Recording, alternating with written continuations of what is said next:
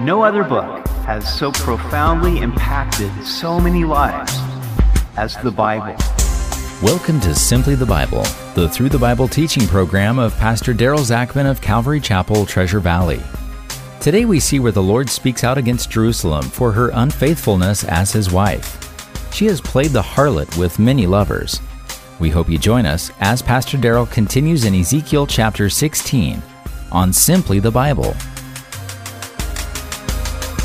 Infidelity is one of the greatest pains a person can experience in life.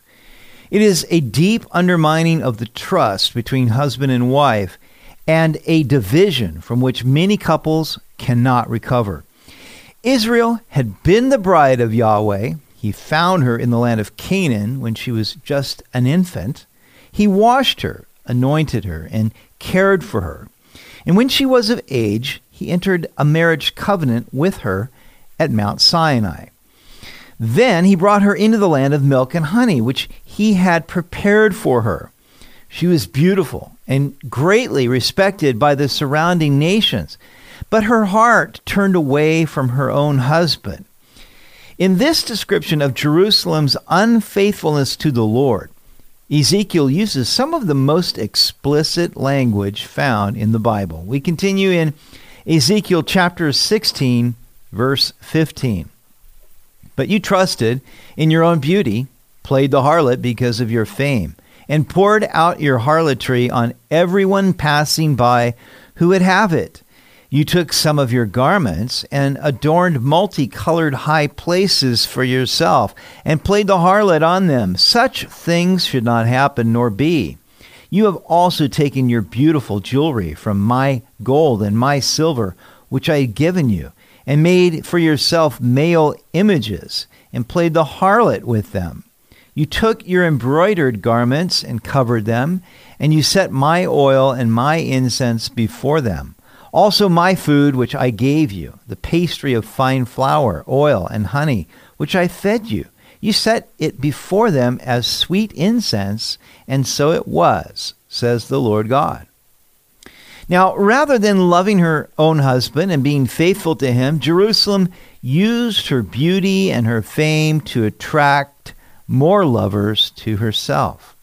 She took the garments that the Lord had given her and used them to adorn tents where she would commit adultery by worshiping other gods.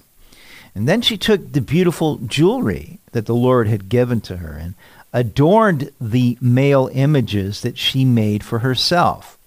Now, some commentators think that these images were actually phallic symbols because pagan worship involved fertility rites and illicit sex.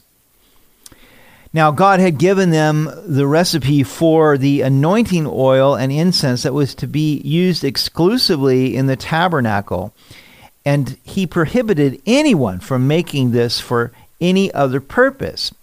Yet they profaned this holy oil and incense by offering it to dead idols. The Lord blessed his bride with fine food for her nourishment and enjoyment, but instead she offered it to her lovers. What a terrible account this was of Jerusalem's promiscuity. Moreover, you took your sons and your daughters, whom you bore to me, and these you sacrificed to them to be devoured. Were your acts of harlotry a small matter that you have slain my children and offered them up to them by causing them to pass through the fire? And in all your abominations and acts of harlotry, you did not remember the days of your youth, when you were naked and bare, struggling in your blood.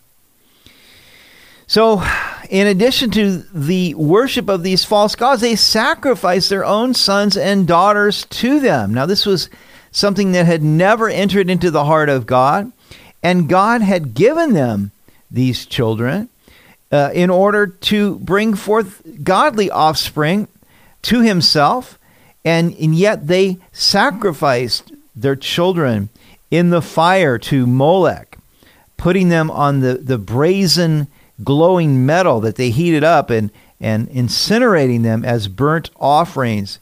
And God was horrified by this practice. They had forgotten where they had come from, where God took them from when they were in their youth and they were left naked and bare and bloody because nobody cared for them, when God looked upon them and loved them and cared for them and gave them every good thing that they had. They forgot those days. And it is tragic when people forget where they were when the Lord first called them. One of those things that we need to be thankful always and remember what God has done in our lives and give him thanks for his work of redemption in our lives. Then it was so after all your wickedness.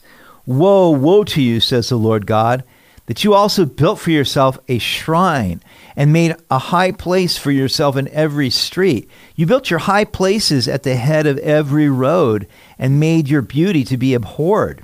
You offered yourself to everyone who passed by and multiplied your acts of harlotry. You also committed harlotry with the Egyptians, your very fleshly neighbors, and increased your acts of harlotry to provoke me to anger.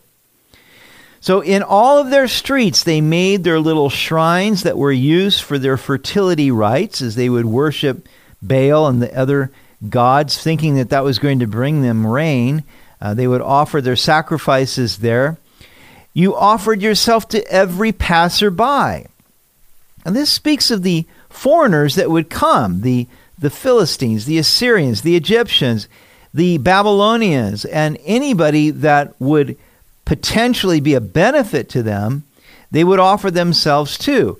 This speaks of the fact that these alliances were often made for political reasons. We see this with Solomon. He took Pharaoh's daughter to be his wife to create a political alliance with Egypt, and he did this to several nations. But the problem was that as they aligned themselves with these nations, making these unholy alliances, then they would soon be caught up in the worship of their false gods. So the Lord said, you prostituted yourself with the Egyptians. For some reason, the Egyptians were always a temptation to go back and rely on the Egyptians, and yet every time they did, they were disappointed because Egypt failed to be the helpers that they had hoped that they would be. Behold, therefore I stretched out my hand against you, diminished your allotment, and gave you up to the will of those who hate you, the daughters of the Philistines, who were ashamed of your lewd behavior. You also played the harlot with the Assyrians, because you were insatiable. Indeed, you played the harlot with them, and still were not satisfied. Moreover, you multiplied your acts of harlotry as far as the land of the traitor, Chaldea, and even then you were not satisfied. How degenerate is your heart, says the Lord God, seeing you do all these things, the deeds of a brazen harlot. So the Lord did what he said he would do, which was he began to take away their land, their territory, because of their infidelity. He gave it over to the Philistines and to other nations. We see this in the book of Judges. We also see it in the book of 1 Samuel, where they even lost the Ark of the Covenant to the Philistines, and Shiloh, the place where the tabernacle originally was destroyed. So God took away their allotment. But the Philistines, who were conquering them, were even ashamed of what they were doing, because at least the Philistines, though they had false gods, they remained true to their gods, but they saw how quickly the Israelites abandoned Yahweh for these foreign gods. They played the harlot with the Assyrians and the Babylonians as well. And so the Lord said, how degenerate is your heart? How unfaithful, how untrustworthy are you? You erected your shrine at the head of every road and built your high place in every street. Yet you were not like a harlot, because you scorned payment. You are an adulterous wife who takes strangers instead of her husband.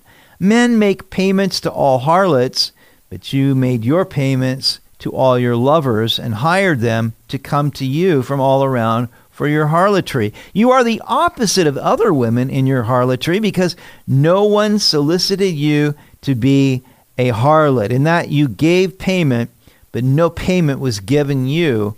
Therefore, you are the opposite. So with most prostitutes, they would get paid for their services. This was their means of earning a living, and so it was very important that they collected payment. But Jerusalem so preferred strangers to her own husband, the Lord, that she paid her lovers. She was so insatiable in her desire for other lovers that she paid them to commit lewd acts with her. And so she was completely opposite to a normal prostitute in that she was paying her lovers. Imagine how this must have hurt the heart of God, who loved his bride, who did everything he could to care for her, provide for her, beautify her, and yet everything that he had given her, she had used against him to pour it out on her other lovers. It is a very clear and stark testimony of the reality of spiritual adultery. You say, well, can that happen today? Oh, yes, it has happened today. When we look at our own nation and how it was founded so clearly on Christ and on Christian principles and upon the Word of God, and our nation was founded as a place to be able to freely practice biblical Christianity, and yet we have abandoned that. We say that in God we trust, we put it on our currency, and yet it's clear that we have turned away from the Lord, we've turned away from his word. We are committing child sacrifice through abortion. We are worshiping sex through various forms of sexual immorality. We have worshiped the created things rather than the Creator, who is forever praised. And do we think that we can do these things with impunity when the Bible is so clear that God brings judgment upon any nation or any people that practices these things? As a nation, have we not become lovers of money, lovers of pleasure, and lovers of self rather than lovers of God? Now, rather than pointing the finger at everyone else, my prayer is that we would each search our own hearts to see where we have turned aside from the pure devotion to the one who loves us the most, the one who gave his only Son to die on the cross for our sins, to turn to other loves, other affections, rather than the Lord. May God bring us back to that pure love for him alone. Let's close in prayer. Heavenly Father, we just want to thank you, God, for looking upon us when we least deserved it and drawing us into your fellowship, Lord, showing us the love of Jesus and beckoning us to put our trust in him for our salvation. I pray, Father, for our nation. I pray that we would be restored to that love for you, that we would recognize that you are the one who has made us great, and that we would turn from our sins, those things that have become idols, those things that have taken us away from our affection toward you, and place them on things of this world, things of the flesh. Lord, forgive us of our sins and bring us to that place of true devotion and true love for Jesus. In your name we pray. Amen. You've been listening to Simply the Bible, the Through the Bible teaching program of Pastor Daryl Zachman of Calvary Chapel, Treasure Valley. For more information about our church, please visit our website at calvarytv.org. That's calvarytv.org. If you have any questions or comments, please contact us through our website. To listen to previous episodes, check out our podcast on iTunes or Spotify, and please leave us a review. Tomorrow we will see where Jerusalem will be abused by her lovers. She is more wicked than Sodom and Samaria, but the Lord will renew his everlasting covenant with her. We hope you'll join us as we continue in the book of Ezekiel on Simply the Bible.